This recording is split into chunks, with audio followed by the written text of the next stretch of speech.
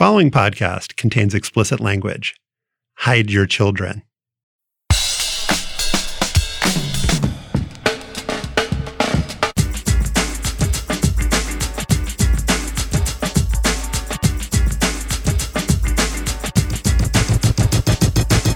Hi, I'm Josh Levin, Slate's national editor, and this is Hang Up and Listen for the week of June 13th, 2022. On this week's show, the New Yorker's Vinson Cunningham will be back. He'll be with us to check in on the NBA Finals, where Steph Curry is doing some pretty amazing things.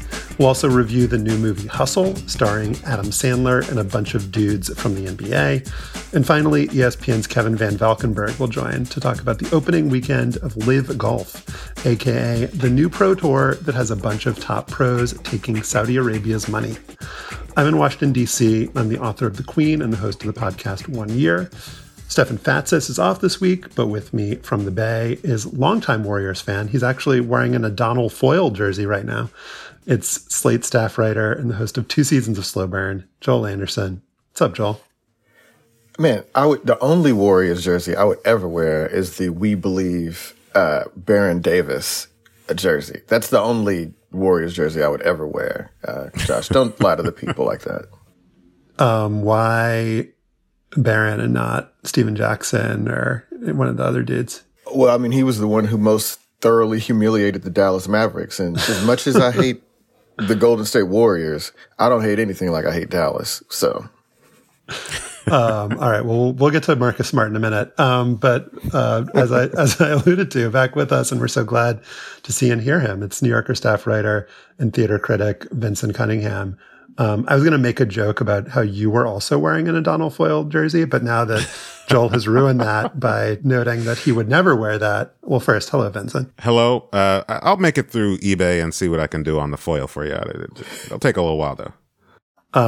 Favorite Warrior of all time, pre Steph, Clay, and Draymond edition. Who do you have? Oh gosh. Is it too cheeky to say Chris Webber? I love that guy. I love the Warrior. I love Warriors Webber. That's nice. That's a good one. I'm really impressed. Yeah, man, that's a tough one. That rookie year, man. Yeah. Dude, he was so good.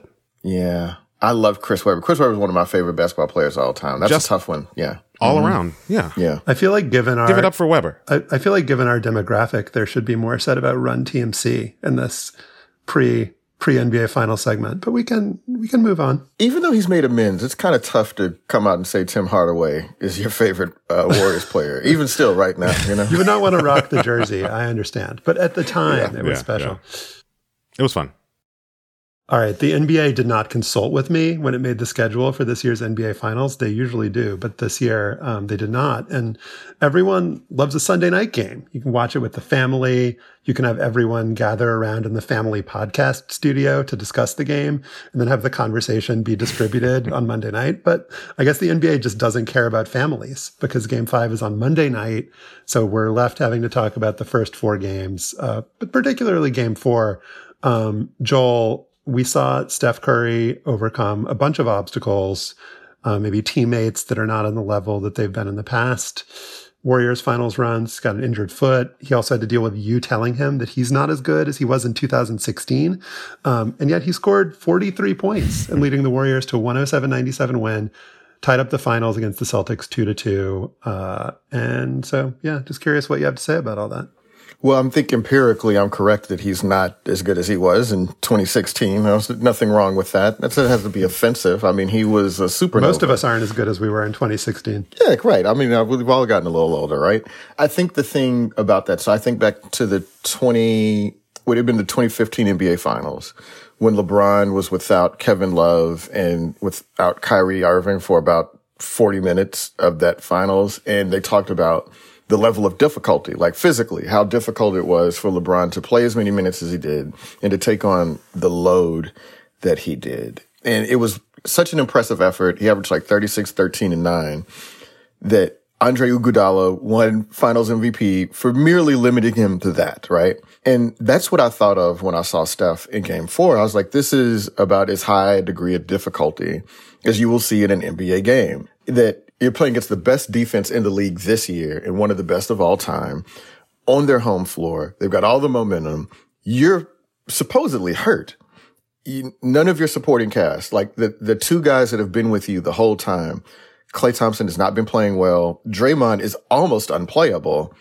And for you to do that in that moment, man, I mean, it's just not hard to just call that championship shit. And I don't think it really affects the way I look at Steph at all. Like, I still thought that he was great before that game. I think he'll be great after that game. Like, it doesn't affect where I place him in the pantheon of NBA players, but just for a moment, like if you just focus on what he did in Boston on that night, it was unbelievable. And it just was a reminder that it's really difficult to know the sort of stuff that fuels these guys and like what, why they have a moment on this night and not this night.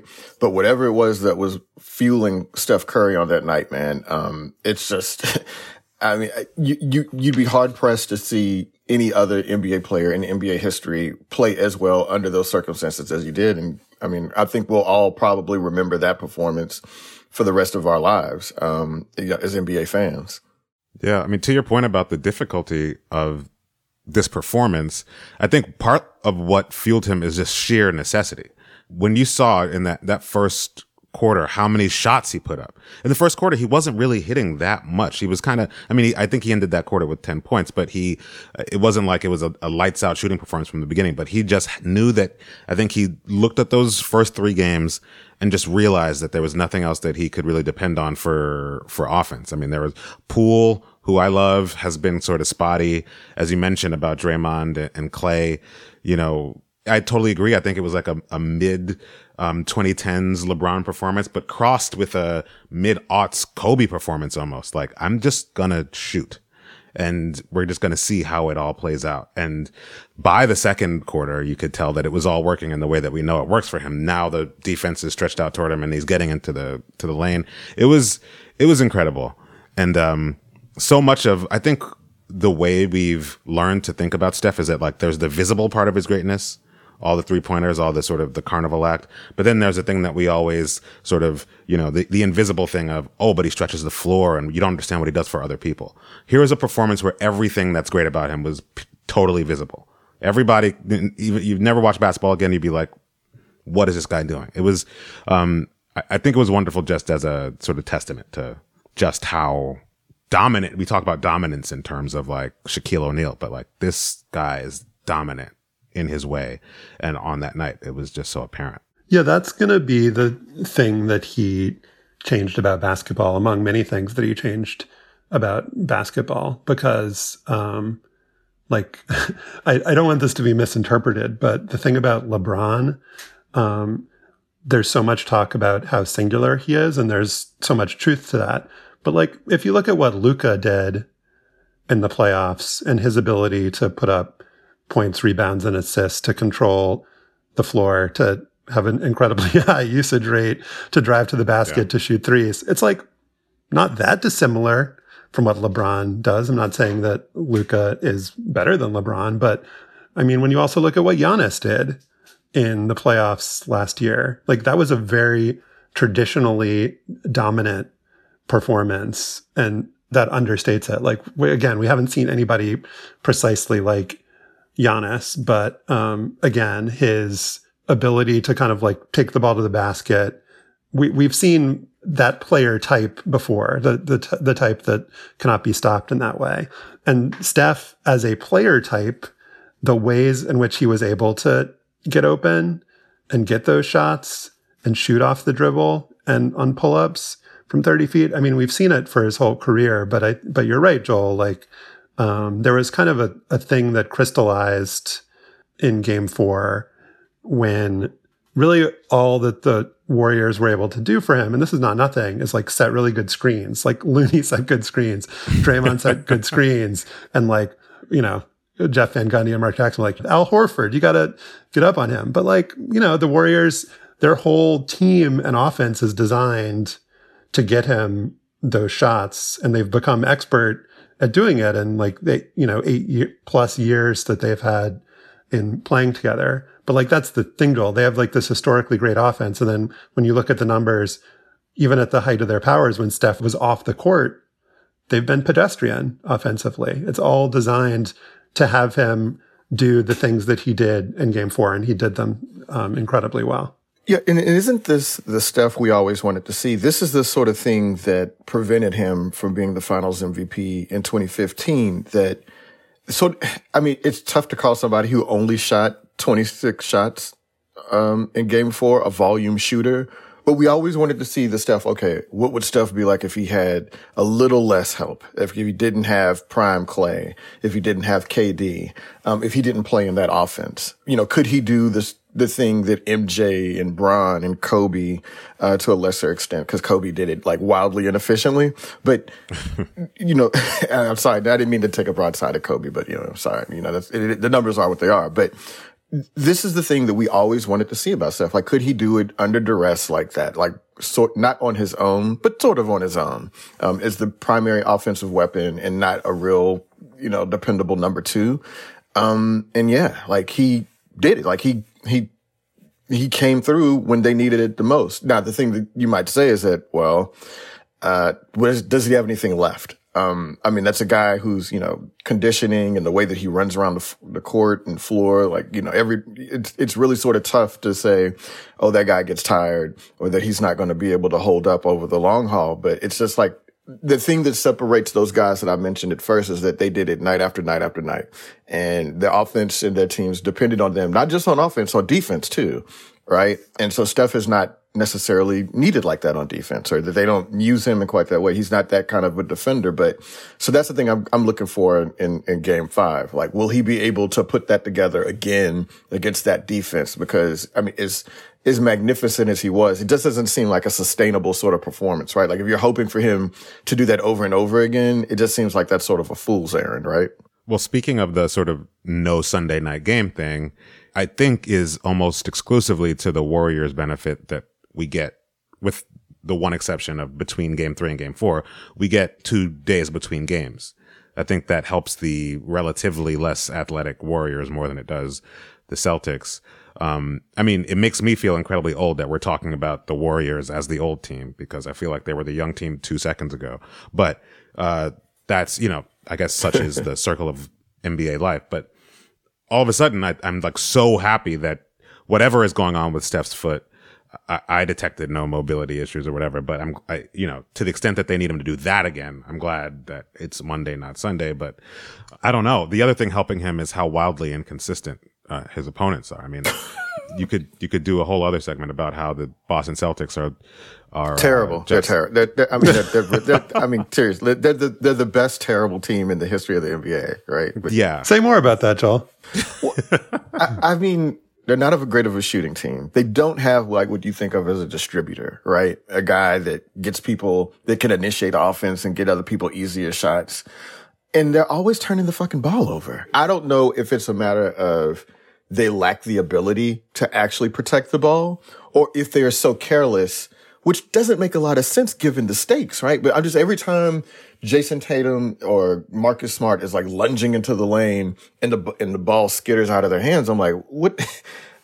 We should be beyond that now, right? Like, why is this still an issue? Why does this continually a thing that keeps coming up? How are the Warriors able to keep thriving off of that? And so I've never seen a team that's as accomplished, thought to be as good, and still be that bad on offense. It's like, I guess maybe it's like if the Timberwolves had made it to the finals, right? I just remember when the Timberwolves played in the playoffs, I was so frustrated with them because they were so talented, but they would do the dumbest things. And that's the way the Celtics play, except they're like the 04 Pistons on defense.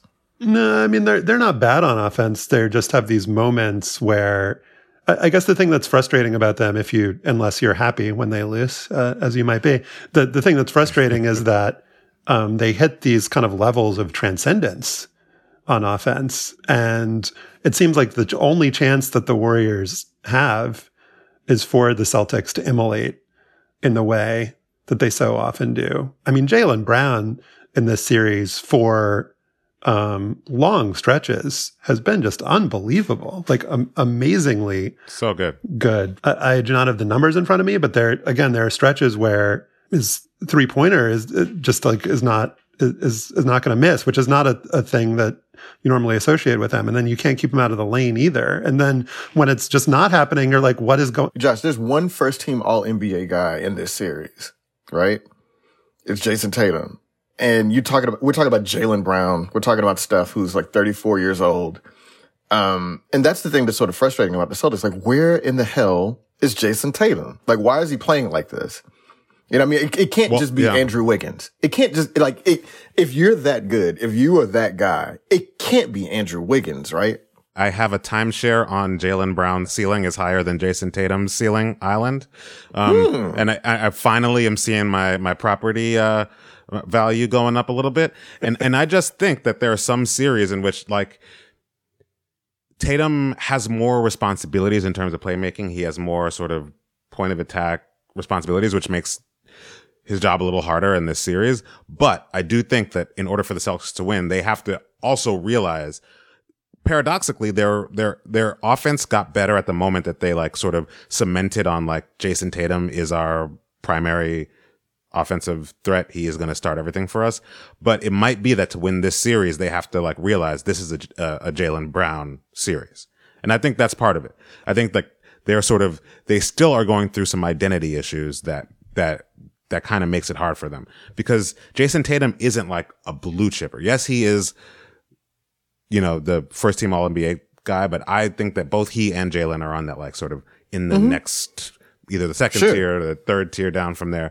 And so it really does have to be a kind of a negotiation every time. And I think that's one of their offensive awkwardnesses, is that like there's a lot of good things happening there, but unlike many NBA teams, there's not the clear best every night is going to be this person. And so every game they have to be smart enough to decide what is being given to us and what can we then, and Jayson Tatum's not a guy like that. He's not fluid like that. He's more kind of, let me get to my spot. Mm-hmm. He's not necessarily the person that I associate with feeling the game out and then making that adjustment. So I think that's one of the tough things. So one of the NBA's leading pundits had this to say about him. I think he's handling it all extremely well, talking about Tatum. He's taking what the defense gives him, and that's what great players do. I think he's doing a good job. Draymond Green on his podcast. Talking about what the defense meaning me, what I'm giving him, meaning my team. The world sort of turns it on itself a little bit in Draymond podcast land. Maybe he's just happy that there's somebody taking a little bit of attention off of what kind of series that he's having. But, I think what is going on with Tatum is that basketball is hard. And if we were having this conversation during some of the finals that Steph had early in his career, we'd be like, that guy, is not doing super well. Steph never shot 34%. He never shot 34% though from the field. Like that's just. Joel, there were so many conversations about why Steph Curry couldn't do it in the finals for so many years. I mean, this kind of appreciation for him that's happening now, I don't recall hearing it for very many years in the beginning of his career. And I think I think with Tatum, one thing that I've noticed, and noticed this with Luka a little bit too, is that his game is a little bit ref dependent. There are certain games where he shot 20 free throws, and he gets at least visibly frustrated when he drives in and doesn't get calls. And it seems to me, as somebody who is kind of annoyed by players who try to actually draw fouls, whether it's somebody who does it in the Chris Paul way or somebody who does it in the Tatum way, I kind of feel like maybe he needs to get past that. And not in like a you got to toughen up sort of way, but in a you need to figure out how to score and lead your team efficiently on nights or in games when the calls aren't going your way. And Vinson kind of touched on this, that he doesn't seem like that instinctive of a player, which is a funny thing to say about a guy as obviously great as Jayson Tatum is. But, I guess maybe it's just this homage to Kobe, that he, a volume shooter trying to get into the lane, taking very difficult, long 2-point shots, as opposed to, being able to sort of feel his way through the game in a way like Steph does. Like he just does not, Jayson Tatum does not take easy shots. Like and I feel like it's been like that even since he was back at Duke, that was always the knock on him, that he was willing to take, the 20-foot 2-pointer, as opposed to like figuring out a way to get into the lane or, having a reliable 3-point shot or whatever. But it's easy to forget that the Warriors are the second best defense in the league too, right? That, like, they can make you do things that you don't want to do. And so maybe Jayson Tatum is doing that, but I would just say that maybe somebody will pull the data on this. And I can't remember a player allegedly of his ilk, a guy with that sort of pedigree, first team All-NBA, to play this poorly in an NBA finals for this long, right? I just don't remember it. Like, usually those guys elevate. Like, they may not hit their averages, in quite the same way, but they usually don't play that long because, Josh, you mentioned what people said this about Steph. Well, even when Steph was doing all that, and that narrative was dumb in the first place, but Steph was still 25, 5, and 5, right? Like, he was still efficient, still, Joel, in the last 3 games, Tatum has scored 28, 26, and 23, 6, 6, and 11 rebounds, and 3, 9, and 6 assists. I mean, he's putting up numbers, just not efficiently. And he's shooting 34% from the field. I mean, like... Yeah, but you were saying Steph was still putting up 25, 5, and 5. I mean, it looks like Tatum is matching or exceeding those numbers. He won and he was sharing with his teammates, right? Like, I mean, I'm not... So what do we think, 45 for Jayson Tatum in Game 5? Are you trying to say that Jayson Tatum is playing better than Steph did in the finals? I'm too old to remember those finals, Joel. Okay. I'm not as sharp as I used to be in 2016. But, like, again, I blame the NBA for setting the schedule. Jayson Tatum going to go out tonight, put up at least 45. And just, make you look bad. And I don't appreciate that about him. I would love for Jayson Tatum to do that and to make the people around me in the Bay Area sad. That would be great. But all right, come on. I'm not counting on it. Jason. Come on, Jason.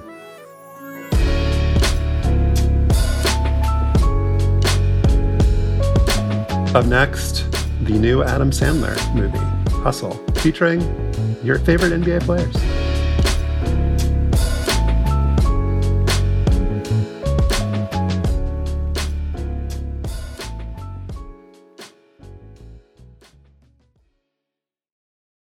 Adam Sandler's love of basketball has become the stuff of legend over the years. Maybe you've seen one of the many, many video clips of Sandler playing pickup hoops with anyone, anywhere. The producer of Uncut Gems, Sebastian Bear McLeod, told The Ringer in 2019 that there hasn't been a day where, no matter if we're 3,000 miles away, he's not like, "Do you want to hoop today? I'm playing hoop in a half an hour. Come meet me." Sandler's love for basketball is the fuel for Hustle, Netflix's latest sports drama release. There's a lot of Hollywood and NBA muscle behind this therapy suite movie, from Sandler himself to LeBron James's production company, Spring Hill. In Hustle, Sandler plays Stanley Sugarman, a longtime scout for the Philadelphia 76ers, who stumbles on a streetball hustler in Spain, Bo Cruz, played by NBA veteran Juancho Hernan Gomez. Here's a clip. You come to Philly, your whole world's gonna change overnight. I gotta work. My mom and my daughter, they mean everything to me. Salary's $900,000. He will call in sick. Bo indeed leaves Spain with Stanley to pursue his hoop dreams in America. We're not going to spoil the end for you here in this introduction, but I can say that Bo matched up surprisingly well with Tobias Harris. So, Vinson, I enjoyed this movie very much. Am I wrong? How could you possibly be wrong about this perfect movie? In what world could you be wrong about a guy named, as you just said, Stanley Sugarman going to Spain, picking up Juancho Hernan Gomez, who, by the way, great actor. He can act. He's got, the kid's got heart. And then, I mean, every moment, the part where he finds him, there's this like huge stadium. They got like late night, the big outdoor sort of park. It's like a sort of Spanish rucker. Lights everywhere. People up on these weird rafter structures that are, I don't see what their use would be in everyday life. Just, I mean, it's one of the great sort of discovery scenes. We get Sandler as this like sort of vaguely disgruntled, down on his luck, but a real sort of gambler of a personality. By the way, speaking of gambling, this movie is obviously set in the Uncut Gems extended universe. Very, very similar texture, very similar personality for the Sandler guy. I mean, I could go on and on. Queen Latifah, who knew that they would have actually good romantic chemistry? Adam Sandler and Queen Latifah. I mean, there's not a moment in this movie that is not good and fun and great. It's like an Easter egg hunt for NBA fans. I'm going to watch this movie 5 more times before June is over. Wow. It's so good. I just want to have it on. I was getting ready to defend the movie against your attacks because I thought you were making some faces during Joel's intro. So this has struck me a little bit dumb because my intro was bad. It must have been that then. Yeah. I mean, no. But like I was laughing at the he'll be ready when like the mother being like hearing $900,000 and be like, it's such a good sports movie moment. And I just laughing because like, man, Sandler, he did it again.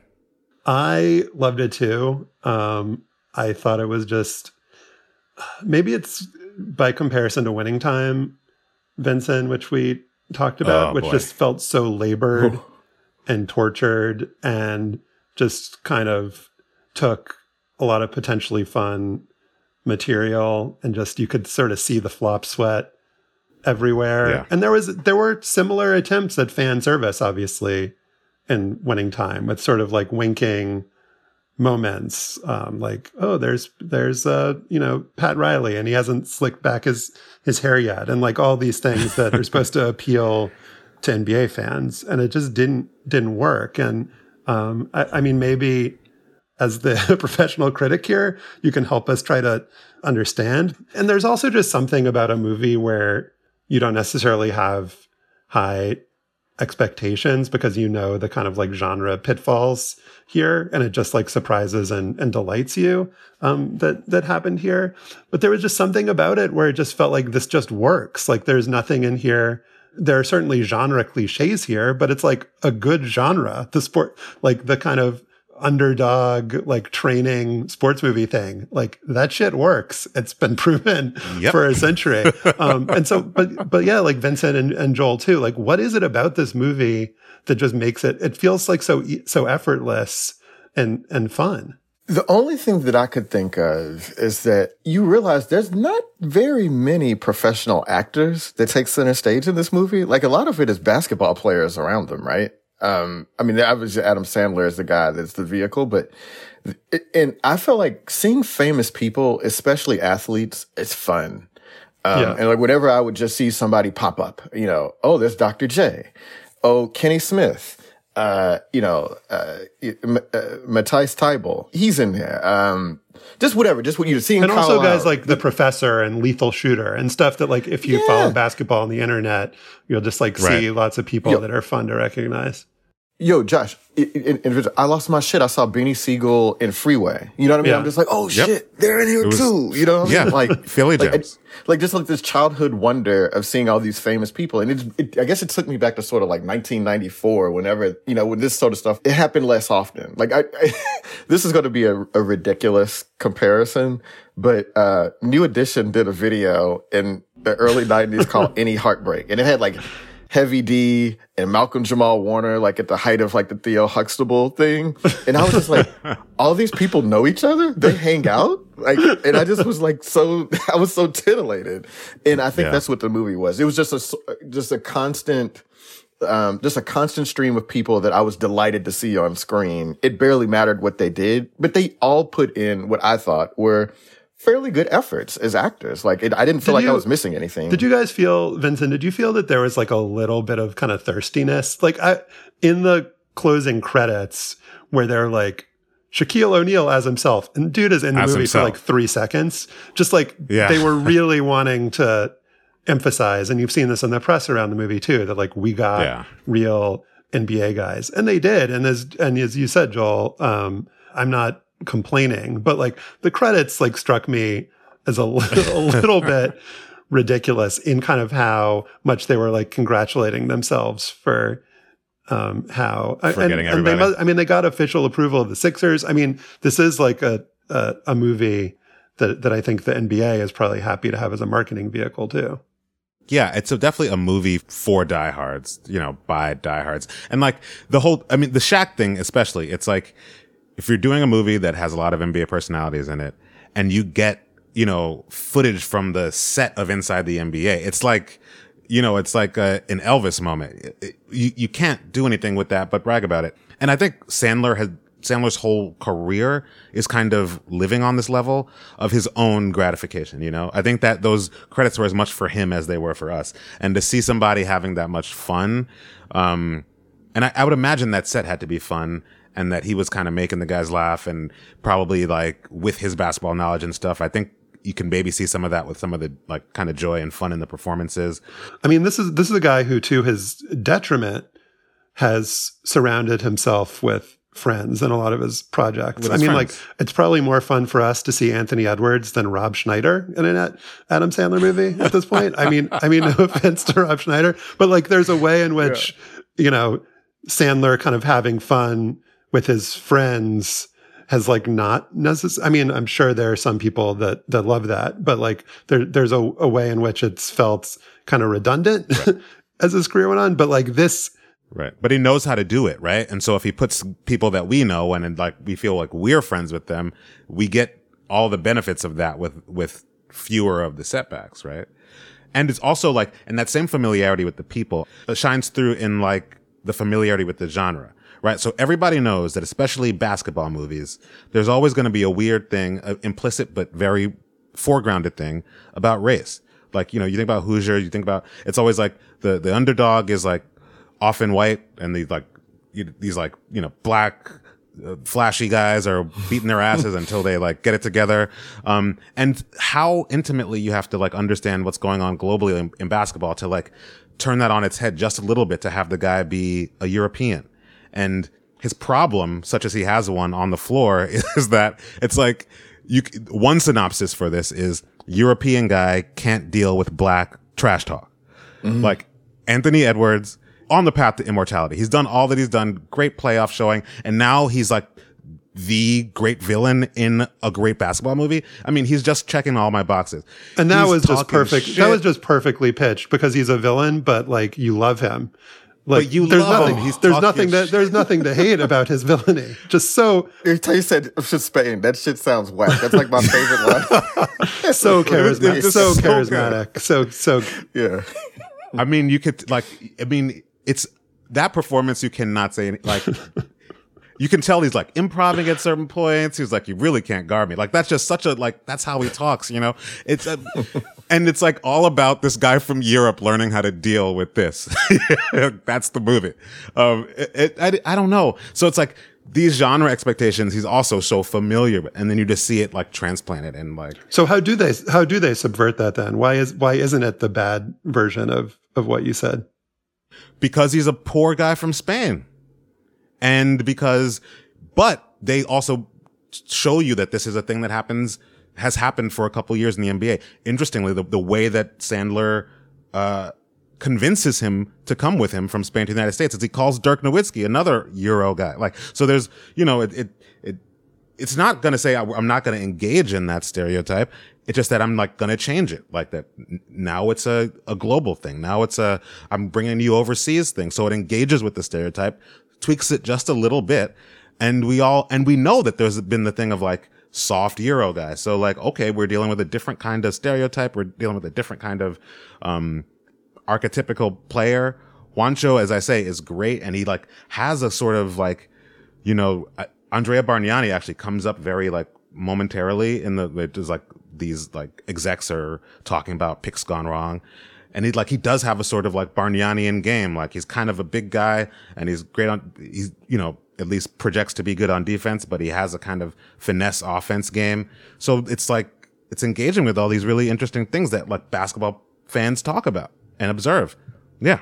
Yeah. It's a real smart way of doing it. And the director of the movie, Jeremiah Zagar, like, openly says that this is sort of a love note to Philly, and I think he literally said, obviously we're referencing Rocky a lot. Well, the one thing that I remember about Rocky, and I didn't really think about it until I was much older. If you go back to Rocky 3, which is, wow, I'm really dating myself here, right?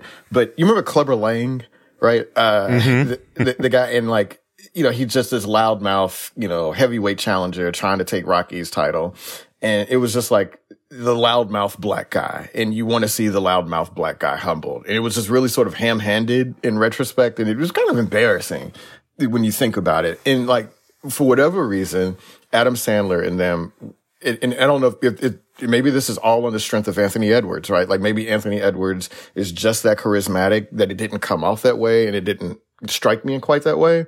But like they pitched the dynamic, you say, the trash talking black guy against the white guy, and he's got to learn to overcome it. Well, it never went into anything that I thought was that bordered on offensive or anything, right? Like that dynamic never showed up. It was just like, oh, like this is actually sort of true to life. And in fact, I enjoyed Anthony Edwards talking shit. And it really to me, in some ways, it touched on something that made me, even more interested in the NBA, in that, how they mic up the players during games and, you never get anything interesting of note. And then, sometimes you'll get players talking about trash talking stories like later. And I'm just like, man, is this about as close as we're going to get to know what trash talk on the NBA floor is like? Yeah. Through that vessel. But like that's the shit. Like that's the missing piece of basketball to me, like hearing that up close.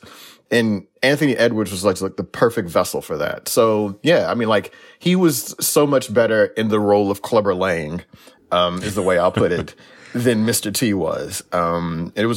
He was a delightful villain. Yeah. And Creed obviously did a great job of flipping the script on the Rocky movies. I didn't see the second one, but the first Creed was really excellent. And so again, there is just a lot of stuff that works in movies like this, and it never ceases to work and can be recombined and remixed, as you said, Vinson, in a lot of smart and interesting ways if you are familiar with genre. And just such a great point, Joel, about what we miss and what we want to see and hear as NBA fans, because the big problem historically with sports movies is that you'll get like a scene like the basketball in like Fresh Prince or Saved by the Bell or something, where it's just like, I mean, that's obvious. That's obviously the nadir, but like, going back to like Pride of the Yankees when Gary Cooper couldn't play baseball, and just like, you can't, it's just very hard to suspend disbelief and watch a movie like that. But the thing that you hit on, which I think is just as important, is like, we need guys who we believe are players, like in that open gym run at the end with Trae Young and Aaron Gordon and all those dudes. But we also need guys who we believe are speaking and walking and thinking like these players. Mm-hmm. And that's what kind of takes this to the next level, because that's another big pitfall, is athletes who can't act. I mean, we've seen that for generation upon generation. Yeah. And I actually watched the Juancho Hernan-Gomez audition tape. Not that impressive, but he was great in the movie. And so he's, athletes. Who else was really good?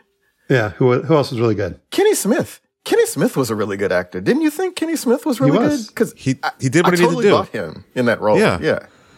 It made sense. I was thinking, like, why is everybody... I have not seen this audition tape. Now I got to go look. Yeah. Why is everybody better? And this also connects to the NIL deal stuff for me, the name and image likeness for college students. I feel like the median NBA player has done more like commercials, like small acting gigs than they ever did before. Back in the day, it was like only like, okay, Larry Bird can be in a Converse commercial. And then like, that's kind of it. Like all these guys, and I would imagine this is only going to happen because there's some college kid now who's doing like a whatever car dealership ad for his NIL money or whatever. And like, just, I don't know. It seems like a lot of people just had reps being kind of natural in front of the camera. Like even Tobias Harris, who doesn't say a lot of stuff, he just kind of there, like nodding his head. Chris Middleton's being like, tapping Adam Sandler on the back, being like, dude, this guy, your guy can fly, man. He's pretty good. Like just people seeming fairly natural. And I'm like, these guys have been in front of a... Social media must have something to do with it. I mean, the thing that pops into my head, I mean, the most charismatic basketball player and maybe person on the planet when we were growing up was Magic Johnson, who's also maybe the worst actor. Or and like his, if you've seen his talk show, it doesn't always, there's not always a direct sort of translation. But I guess the other thing that just popped in my head is Blue Chips, which I loved as a kid, just because it was fun for me to see like Shaq and Penny in a movie. And that was the whole pitch there, was like they had real basketball players and all of the games. Calbert Chaney was in that movie. Yeah. Yeah. Matt Nover, obviously legend Matt Nover. So there is always something about, and that's always been a kind of pitch for these movies, that they're more real, that we have real guys, like that this isn't the first movie to pull that off. But I guess with Blue Chips, since it was trying to actually be a cautionary tale and have a serious message, it was like, all right. There was a fun element to it, but I think maybe because it was like trying too hard to like be serious, that maybe is going to make it not stand the test of time as much as this movie. I don't know, but do we think you're going to watch it? You're going to watch it 5 times by the end of June, but this seems like something that'll be rewatchable.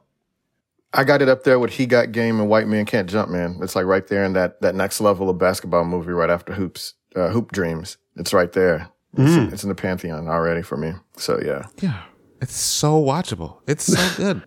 I can't get over it. Everybody watch Hustle so you can talk with Vinson about it. Vinson, so much fun to have you back. And so much next fun time there's a good basketball movie, we'll have you on again. Could be in 10 years, but hopefully next be week. Hustle 2, more hustle. I'm ready for that one.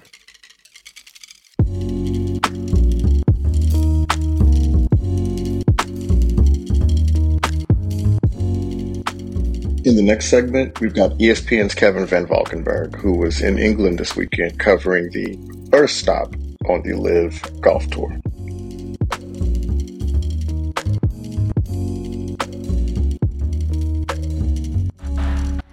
In this week's bonus segment for Slate Plus members, we'll talk about a couple of NFL stories from the past week, new allegations against the quarterback Deshaun Watson published in the New York Times, and the coach Jack Del Rio's comments that the Capitol riot was just a dust-up. We will discuss both. And to hear that discussion, you need to be a Slate Plus member. If you are a member, you don't just get bonus segments on this and other Slate shows. You also get no ads on any Slate podcasts, and you get the warm and fuzzy feeling of knowing you're supporting the work that we do. To sign up, go to slate.com/hangupplus. Again, that's slate.com/hangupplus.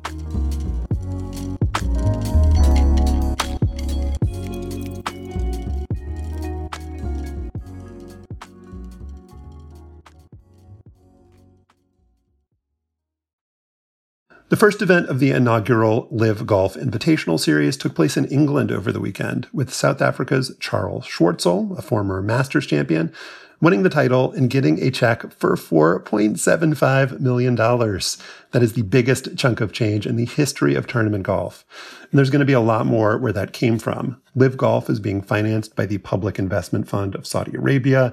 And as Kevin Van Valkenburg reported for ESPN over the weekend, the Saudis are willing to spend $2 billion on this golf thing over the next 4 years.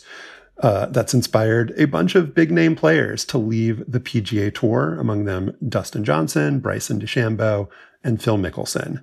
Joining us now is Kevin Van Valkenburg. He was at LIV Golf's debut over the weekend. Thanks so much for being here. Thanks for having me, guys. It's a little jet lag still, but running on adrenaline, golf adrenaline. So that's my first question, which is a pretty basic one. What was it like to be there? What was the vibe? And congratulations on being there for history. Thank you. I would say it was a little surreal throughout the week. A lot of strange moments. Ari Fleischer making a surprise appearance at the beginning of the press conference thing. There was a drink serving robot making its way around the media center. There were full, guards in English regalia blowing trumpets on the first tee. The players were packing themselves into London black cabs, sitting knee to knee with their caddies in a sort of strange, surreal moment, dystopian in some ways. All of it just felt like, a little bit of comedy until all of a sudden it was like, whoa, like this might actually work. This isn't just sort of funny for a lot of reasons. And I think that the world of golf is probably not going to be the same ever again. Wow. I mean, you think that what happened in England this weekend was that impactful? You really believe that like the PGA Tour is threatened in some way by this? I think they are facing a major existential threat to their business model. Think about if you took the 50 best players out of the NBA and put them in a league in Poland or in Russia or in Japan or whatever. It would put a serious dent in people's interest in watching the NBA. That's what's threatening to be happening right now with the PGA Tour. And the number one driver in the PGA Tour's business model is their television rights.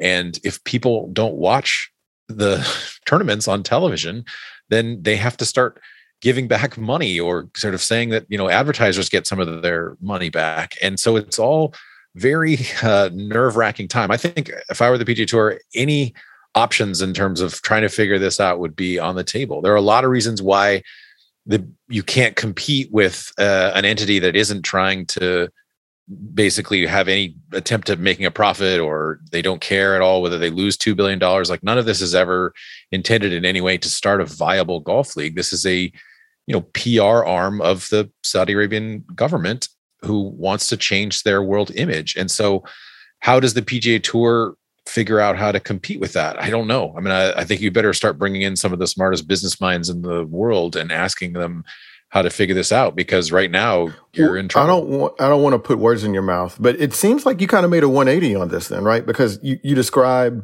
the tour coming in, you said several players' names were misspelled in news releases. The tickets sold poorly. Any fan who entered discount codes got in for free. The website didn't have a working leaderboard. So you saw things over the course of the weekend that sort of changed your mind about how things were going out there then, right?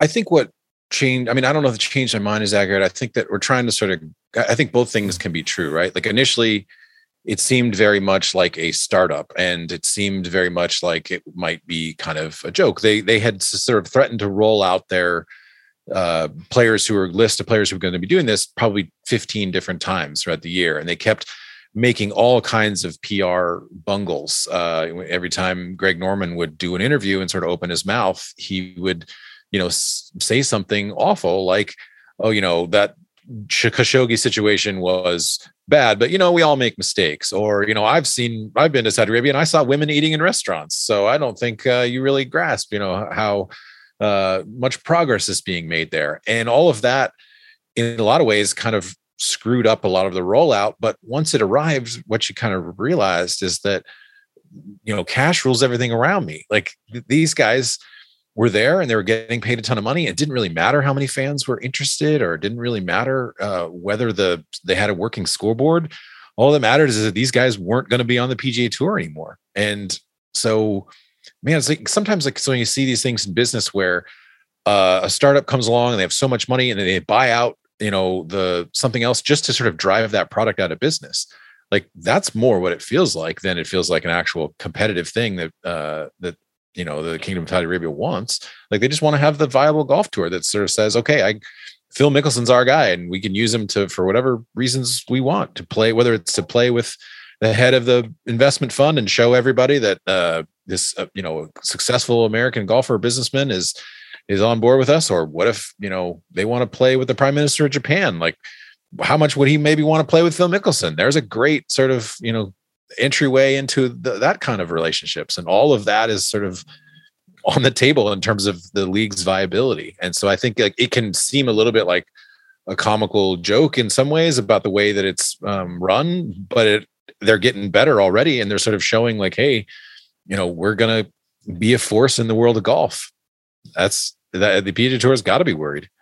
I hadn't thought about this before, but based on what you're just saying, it reminds me a little bit of the housing crisis and the underlying naivete there of house prices always go up, and this has never failed before, so it won't fail now. And Joel we've had so many conversations on this show where you have rightly talked about startup football leagues, whether it's the new XFL or the new USFL. And you're just like, this shit is never going to work because the NFL is so entrenched. And every time we're talking about it, you're like, why are we doing this? Like, people might tune in for 1 week and then nobody's ever going to see this again, which is correct. And then, Kevin, we had the Super League in soccer, which seemed like it was really going to happen. And there was, I think at some level, at least, like an amount of shame that happened that like pulled it back a little bit. Although maybe there's some like kind of untold story there that we'll find out later. But like all of that is kind of underlying what I now believe is a naive view that like when the Mickelson quotes came out about the Saudis being scary motherfuckers and the whole thing kind of fell apart and you had Dustin Johnson and Bryce, all these people say, we're not going to do this. I thought, all right, just like the Super League. I wasn't thinking of it, to be honest, about the USFL then, but like, just like any of these leagues with some money behind them that come in and say they're going to take down the big bad, whatever, that like, this was just another example of it not working. And so why was I wrong? Like, why didn't this go the way of the Super League? Is it just that the Saudis have more money than everybody else? And is it just as simple as that? Yeah, I think, Josh, you're not alone here, so don't feel bad about this, but you probably thought about it in terms of a traditional sports league competition where there's a fairness to it, right? Like you have to balance your books. You have to eventually show a profit. You can't just like burn money forever. Well, $500 million, which is probably allegedly what they spent this year. I think that might even be a conservative estimate to sort of get this thing up and running. The party alone that they threw at the beginning of the thing cost $4 million. So that gives you a window into just how quickly they're willing to kind of spend money. But let's say just for this year, they spent $500 million on everything. Okay, well, the Public Investment Fund of Saudi Arabia has $600 billion in it. And that is only money that is earmarked for this purpose of basically improving the, I guess, long-term economic viability of the kingdom and sort of transitioning away from oil dependency. This is their kind of, what they put this on literally as part of their Vision 2030 proposal of that they're no longer want to be seen as kind of like just an oil country that's sort of living in the dark ages. They want to be the next Dubai, or they want to have cities that are kind of thought of as tourist destinations. So what is $500 million really? It's a rounding error. And, the PGA Tour's total revenue is something like $1.4 billion. And their profit margin, because they are a nonprofit, is minuscule because they have to keep pouring it back legally into their product. And so what we're seeing is basically like a superpower that's like, we can just basically, it's almost like a Cold War situation. We can spend Russia into bankruptcy, and we don't have to worry because we'll just keep printing money and we'll keep, making missiles and do whatever. Like that's what the equivalent of it is in a lot of ways, is the Saudis basically saying, they say up front through Greg Norman, like, we want to be an additive tour. We don't want to destroy the PGA Tour. But really, like, how does it not destroy it if you taking the 50 best players and basically saying, they're going to come play for us whenever we want. And, we'll let you guys figure it out from there. Well, Kevin, it's interesting you say that because the PGA Tour has already suspended 17 golfers, Mickelson, Dustin Johnson, Sergio Garcia, and others for participating in this LIV Tour. And yesterday, the PGA Tour commissioner, Jay Monahan, said, why do they need us so badly? Because those players have chosen to sign multi-year lucrative contracts to play in a series of exhibition matches against the same players over and over again. You look at that versus what we see here today, and that's why they need us so badly. You've got true, pure competition. The best players in the world are here at the RBC Canadian Open with millions of fans watching. So, Kevin, is there any truth to what Jay is saying there, or is that just wishful thinking?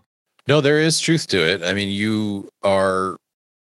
it's essentially kind of a closed circuit, right? If you're playing in the LIV, I mean, there'll be some players who will come in and out. Not all the players who have signed are guaranteed to be in every tournament because they want to sort of keep the, availability to add like a Justin Thomas or Rory McIlroy if they ever were to change their mind, or God forbid a Tiger Woods. They would do that in a second if.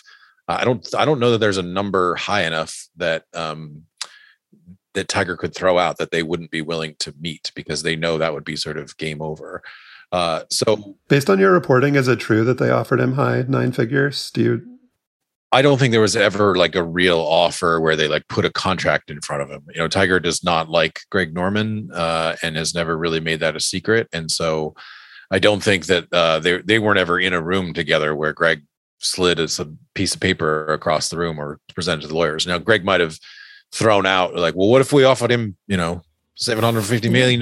Like, who knows if he said that to one of Tiger's people, Lee Steinberg, his agent, or Rob McNamara, his body guy. Like, who knows? I just don't know that. I know that it was never like a real offer. I have never seen the phrase "offered high 9 figures" in an article before, so that was a first for me.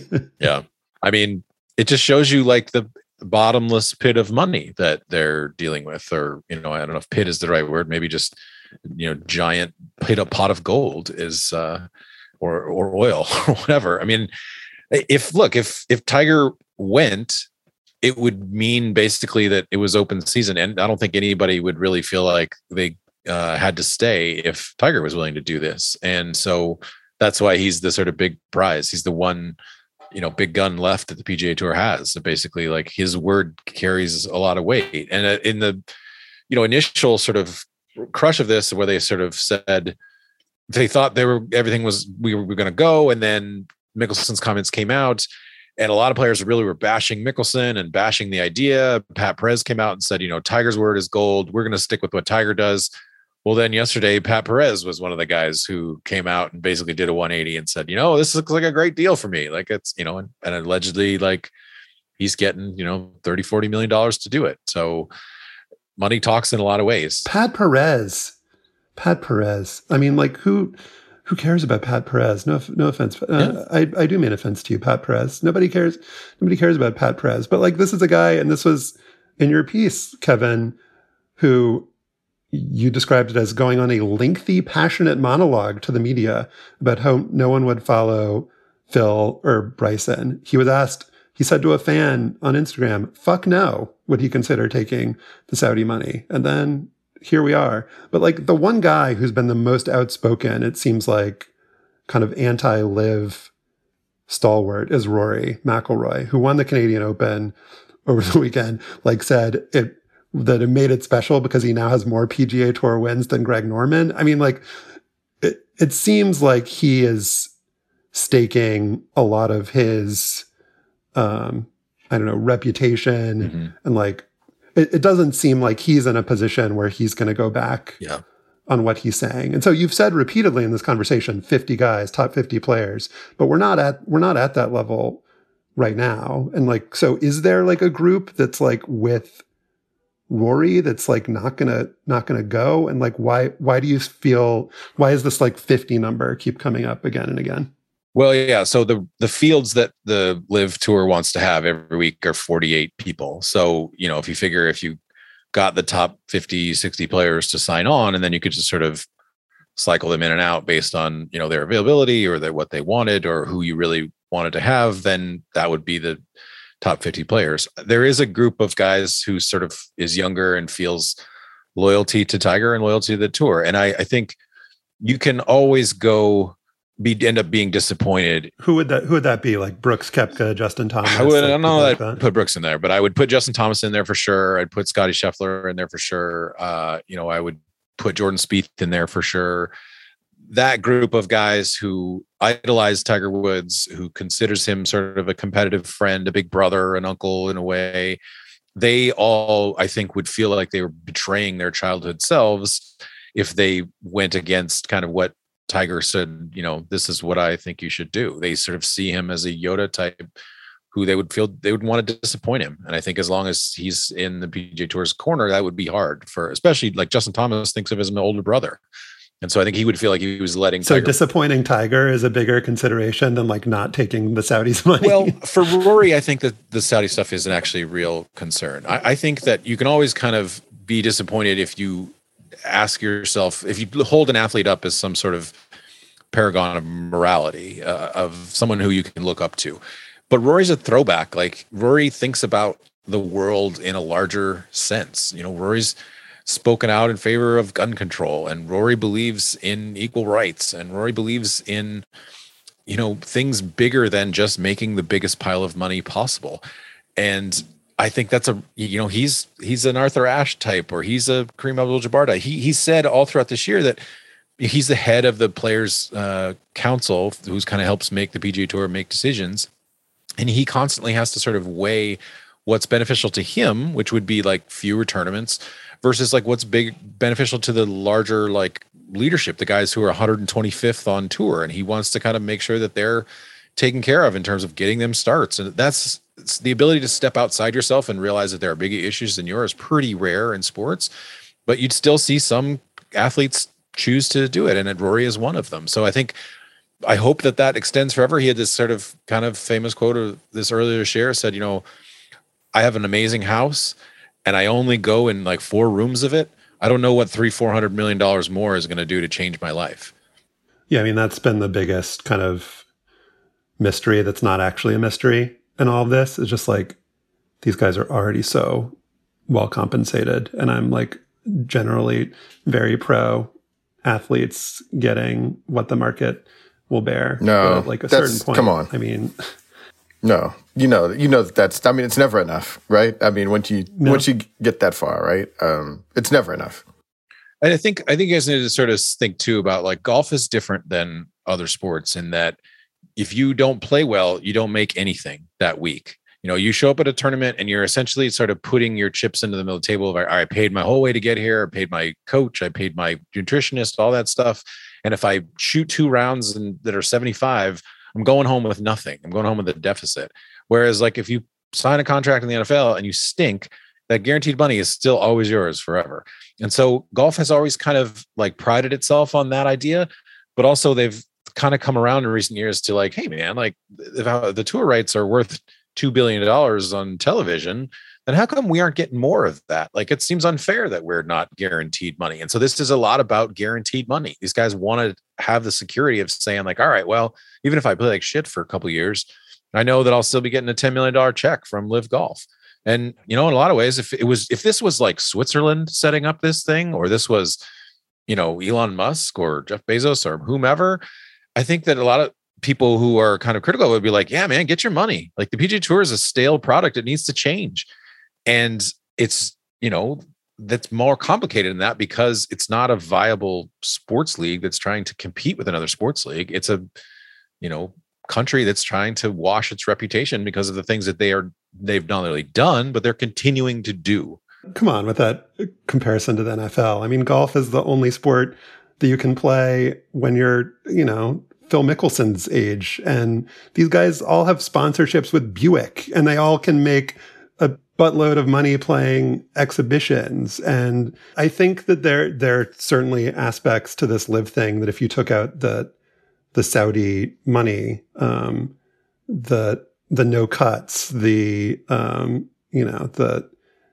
all the guaranteed money every week that these guys have been asking for a long time, that would give them some more certainty. But it's just like the notion that like get what Gary Player said with just like these guys need the money is just so laughable that it's hard for nobody is giving them any sympathy in comparison to like any other athletes in any other sport. It's absurd. I agree, but I'm telling you that is their mentality of like, hey, we provide an entertainment product and we should deserve to be paid, for it. And in some ways, like the comparison is, full of holes in many ways, but like the PGA Tour could have handled this differently in the buildup in the last few years of it, the same way that the NCAA could have handled the NIL stuff differently. Like it wasn't until the Barbarians were at their gate that they really panicked and was like, oh my God, we got to do something. They were kind of arrogant and thought like, whatever, this is never going to change. There's nowhere else for them to go. And they didn't see the bigger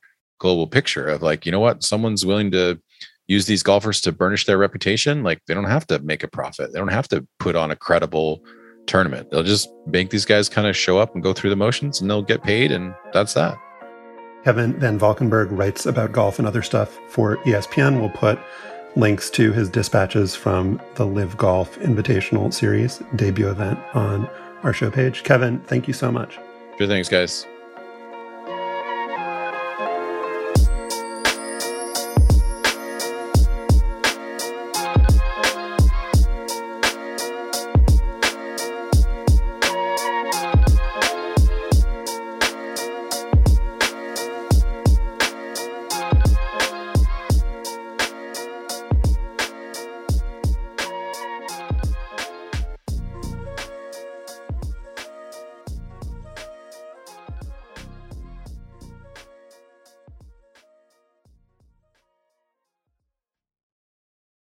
And now it is time for Afterballs, sponsored by Bennett's Prune Juice, endorsed by Kenny Sailors, who says it was okay.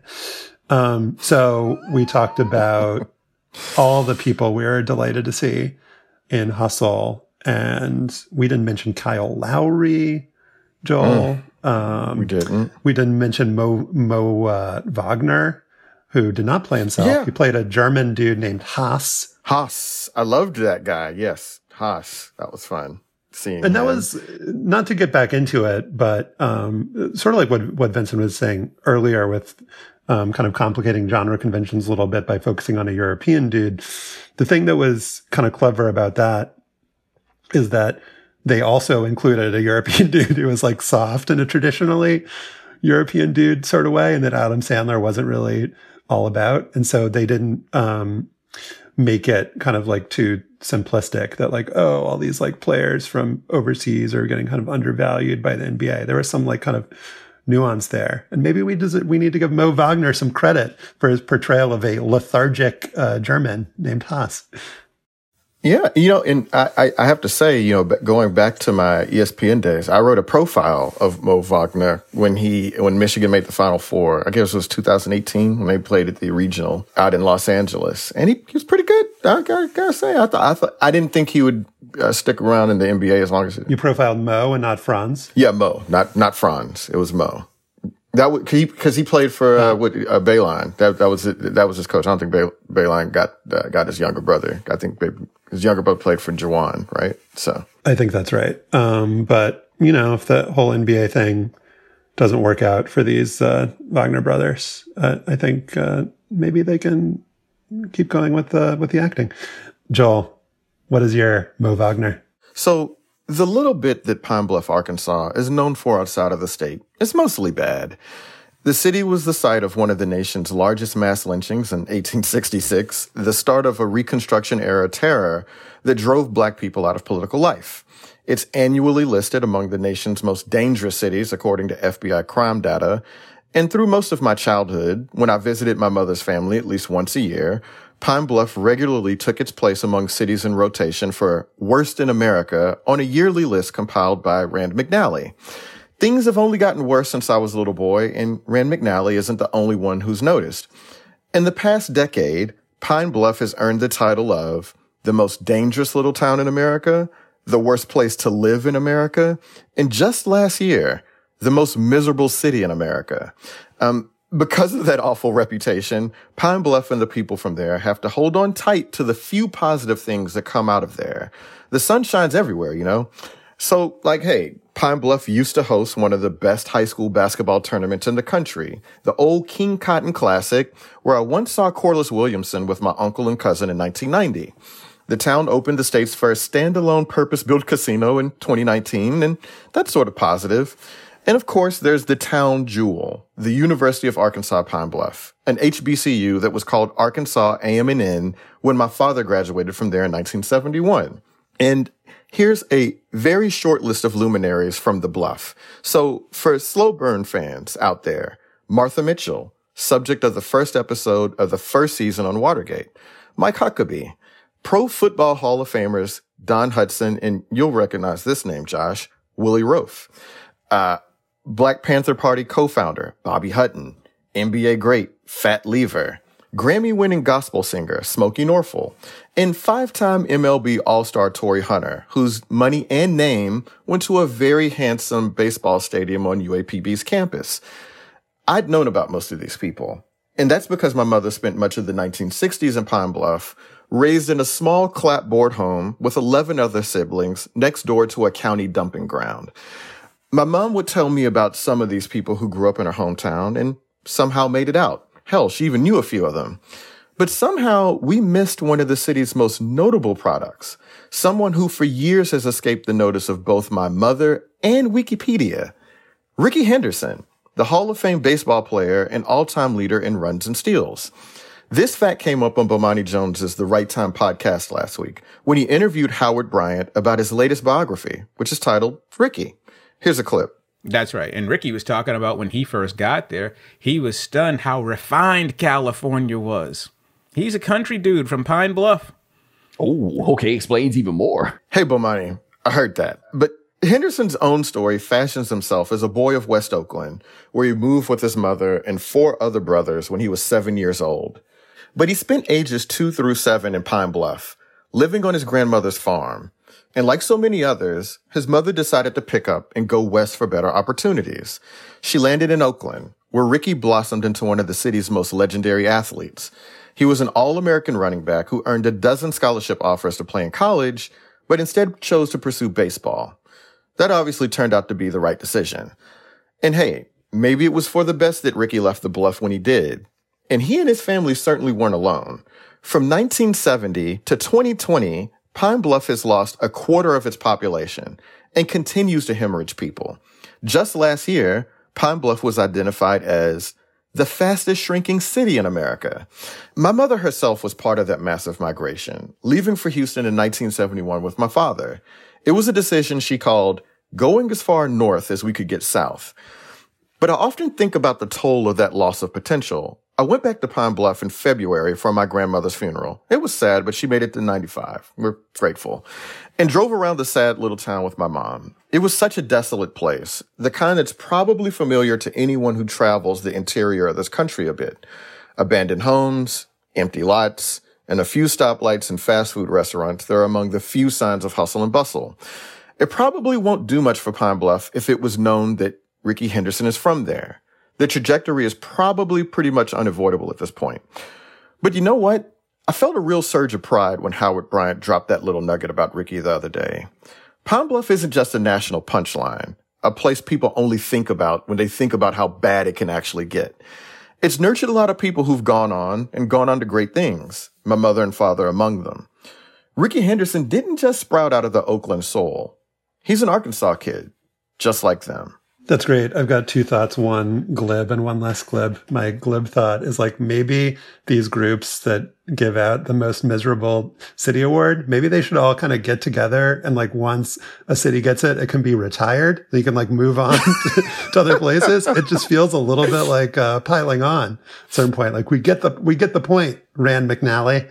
I read a story from 1986 when Pine Bluff first turned up on there, but they were the second worst city in America, and the city had threatened to sue Rand McNally for that. And obviously nothing came of that lawsuit because, as you can see. And number 2, which is perhaps an obvious point, but just one of the great tragedies of racism, segregation, white supremacy is just the loss of talent isn't necessarily the right word, but just the loss of people in these communities, people of great ability, intellect, drive. And if you have those things, just the feeling that there are certain places in the country or in the world that you can't be if you want to make something of yourself. And then the fact that those places are then named the most miserable or the most terrible. It's because of the factors that drove people to leave. And so it didn't have to be that way, which is a very sad thing. Yeah, no, it's really sad. Like, I always think about like, man, what would have happened if my parents had stayed? And, I had to have been raised in Pine Bluff, Arkansas. And, I don't think, the Andersons and the Bells would have changed much because like I said, it's kind of that die is cast. But it's a much more difficult place to come out of than Missouri City, Texas, put it that way. And so in that way, I'm grateful for my parents for leaving, but it's also just kind of sad. And I don't have very many reasons to go back to Pine Bluff anymore. Most of my family that was there either moved away or is dead. So, but I do care about that place. And, it was just kind of, like I said, just kind of cool. And Josh, it was actually your idea for me to talk about that. You saw me tweeting, as you often do. And, well, yeah, I mean, every time I hear about Pine Bluff, I obviously think of you and your family. So, I always even though it's not like necessarily happy stories, I always like to hear about the, your connection to it. Yeah, thanks, man. Hey, man, I once saw a dog get attacked on the street there. For the first time I saw a dog get attacked by another dog on the street in Pine Bluff, Arkansas. So they had that going for it too. All right. Well, I hope they put a plaque up. That is our show for today. Our producer is Kevin Bendis. To listen to past shows and subscribe or just reach out, go to slate.com/hangup, and you can email us at hangup@slate.com. And please subscribe to the show and rate and review us on Apple Podcasts. For Joel Anderson, I'm Josh Levin. Remember Zelmo Beatty, and thanks for listening.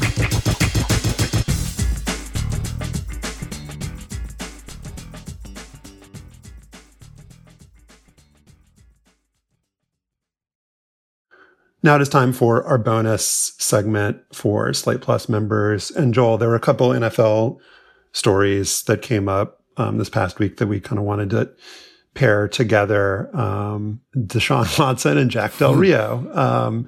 So the first is this investigative piece by Jenny Rentis for The Times. The headline is How the Texans in a Spa Enabled Deshaun Watson's Troubling Behavior. And Joel, the storyline here is the same that we've known it's been with Deshaun Watson for a very long time now.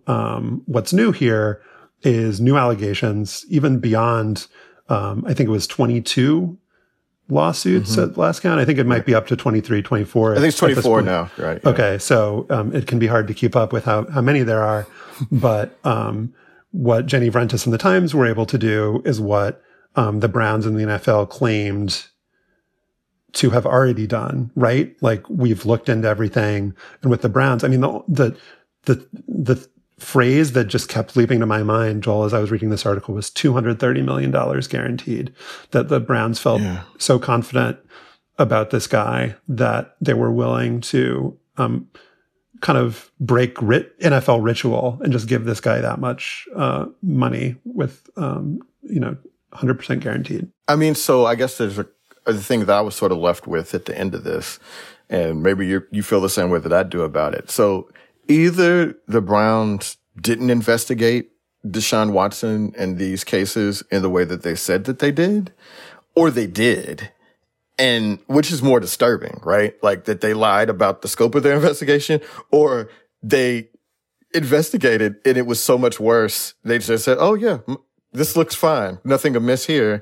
Let's give him what is essentially an unprecedented contract in NFL history. So yes, I mean, so we're left with, do we think he'll play this year? And if he does, like, with the Browns, I mean, obviously the Browns are okay with it, but will the NFL be okay with it? Will, like, their peer organizations be okay with it? When you get beyond, like, just the personal conduct or whatever, but rewarding a player under these circumstances with an unprecedented contract puts pressure on everybody else. Like, it makes Lamar Jackson ask for something that he might have not asked for before. So, like, the Browns have not only put themselves in a bind, but they've put the rest of the NFL in a bind by engaging in this sort of a contract. So I just wonder if, like, hey, somebody's going to eventually step in and say, hold on here. We can't proceed as if everything is okay, right? Yeah, I mean, it just popped back into my head because I hadn't been, we hadn't talked about Watson for a while, but the most disturbing aspect out of this from the Browns side of things is how they stacked the contract. So he got less guaranteed money the first year, as if they were anticipating the fact that he was going to get suspended by the league. And not only had they kind of planned for that and priced that in, that they're actually trying to not punish him, to reward him. Like, if you sign with us, oh yeah, we'll limit the amount of money that's front loaded for you. So, once your suspension's over, You can just collect all the money that's due to you. They knew that this was coming. Right. And like you said, maybe they didn't know that these specific new allegations, which in fairness are just pretty much the same as the old allegations. And so if you don't care about 24, why are you going to care about 25? You know, it is disturbing if they didn't know, and it is disturbing if they did know. And, you know, what happened here is that he went on Real Sports. His lawyer went on Real Sports. A couple of the women went on Real Sports, the HBO show. And he was like, yeah, these, you know, none of this is true. And that inspired other people to come forward and say, like, all right, if that's what you're saying, then, you know, here's my story. And the way that as humans and as journalists that we process this is like, even though it shouldn't work this way, the fact that there's like one more, it's like, oh, I guess he's back in the news again. I mean, there's already been 24. It's like, so long as, you know, this now fades and there is a number 26 or 28 or whatever, you know, they're just all counting on everybody's going to move on to the next thing. And yeah, he's going to get suspended. He's going to get maybe suspended for, you know, 8 games or 12 games or the whole year. But there'll be a moment when he's the quarterback for the Browns. I don't think there's a scenario in which he doesn't play in the NFL again based on, I mean, maybe there's a scenario, but I don't think it's likely. You know, they're counting on the fact that at some point everybody will move on. Right. I guess without contrition or without an admission that something went awry there, how can you trust Deshaun Watson? Right? Like, because it seems like, and I'm not a psychologist or anything, or some sort of therapist, but like, it seems like there's something wrong with him, right? That I mean, everybody says he's a professional athlete. He could get any woman he wants or whatever, but there's something about him that is drawn to this, it appears, that put women, into very uncomfortable positions when they're there under the pretext of a professional arrangement. And if he can't acknowledge that he did anything wrong, then what's to stop him? And it sort of leads me into the next thing is that, you know, we've talked about this a lot on the show, about like sort of this era of shamelessness where it's really tough to hold people accountable for what should be embarrassing behavior. I mean, you know, 6 years ago, we elected a president with nearly this many accusations of sexual assault and sexual harassment, right? And it didn't really seem to matter. And so maybe the Browns and Deshaun Watson and his attorney, Rusty Hardin, are just counting on the fact that people don't give a shit, man. And that eventually the questions will stop. Eventually people won't care. And they'll just talk about, oh man, you completed 70% of your passes against the Ravens in a, you know, 7-point win in November, right? And that has as good a chance of happening as him not playing this year, I think. So a couple paragraphs from the Times story. One woman who did not sue Watson or complain to the police told the Times he was persistent in his requests for sexual acts during their massage, including begging her to put her mouth on his penis. I specifically had to say, no, I can't do that, said the woman, who spoke on condition of anonymity to protect her family's privacy. And this, exactly to your point, Joel, the next quote. And that's when I went into asking him, what is it like being famous? Like, what's going on? You're about to mess up everything. Yeah, something is pretty clearly amiss with him. He's clearly being abetted by the franchise that's chosen to cast his lot with him. And so I would say we'll see what happens, but I think we know what's going to happen. Moving on to Jack Del Rio, the defensive coordinator for Washington, saying that why is everybody so up in arms about the quote unquote dust up at the Capitol, the January 6th riot, and not focusing on, you know, what happened. I want to get this quote exactly right. Joel would love to understand the whole story about why the summer of riots, looting, burning, and the destruction of personal property is never discussed. But this is. So that was a tweet. Then he defended it. Then he got fined $100,000 by the head coach, Ron Rivera. How about that, Joel? Yeah. I mean, you know, he sounds like a football coach, right? I don't mean to malign the profession, but as somebody who's come up through who's coming through that pipeline. I mean, coaches are just guys, and they're guys that like being in locker rooms and telling people what to do, and being around dudes. That's funny because the term dust up, I feel like there's a real missed opportunity for him to say that, the Capitol just got a little dinged up. It's got right. Yeah, just got knocked out a little bit there. Just tape an aspirin to it. Yeah, just sit out a couple plays and they'll be fine. I think also the funny thing about this is the timing, because we just went through the rollout of the January 6th committee, and you get all this video and testimony and a new way. Well, Joel, come on, it's better timing than if he said it while officers were getting beaten on January 6th. He took a little bit of time. He thought it through. He waited 5 months. A little distance from it, and he just had time to think about it. And he's like, you know what? That wasn't that big a deal when you think about it. Yeah, but he was named the Newsmax Coach of the Week, actually, after those comments. Was he really? No, I just made that Wait, up. Have you seen it? I was like, okay. I could see that happening. Coach of the Week? Who was like Bobby Bowden had won before. Maybe that's a new award we should give out. Newsmax Coach of the Week. Well, remind me. We can see if anybody gets it next week. Well, thank you, Joel. Thank you, Slate Plus members. We'll be back with more. And thank you, Jack Del Rio, for the content. We'll be back with more.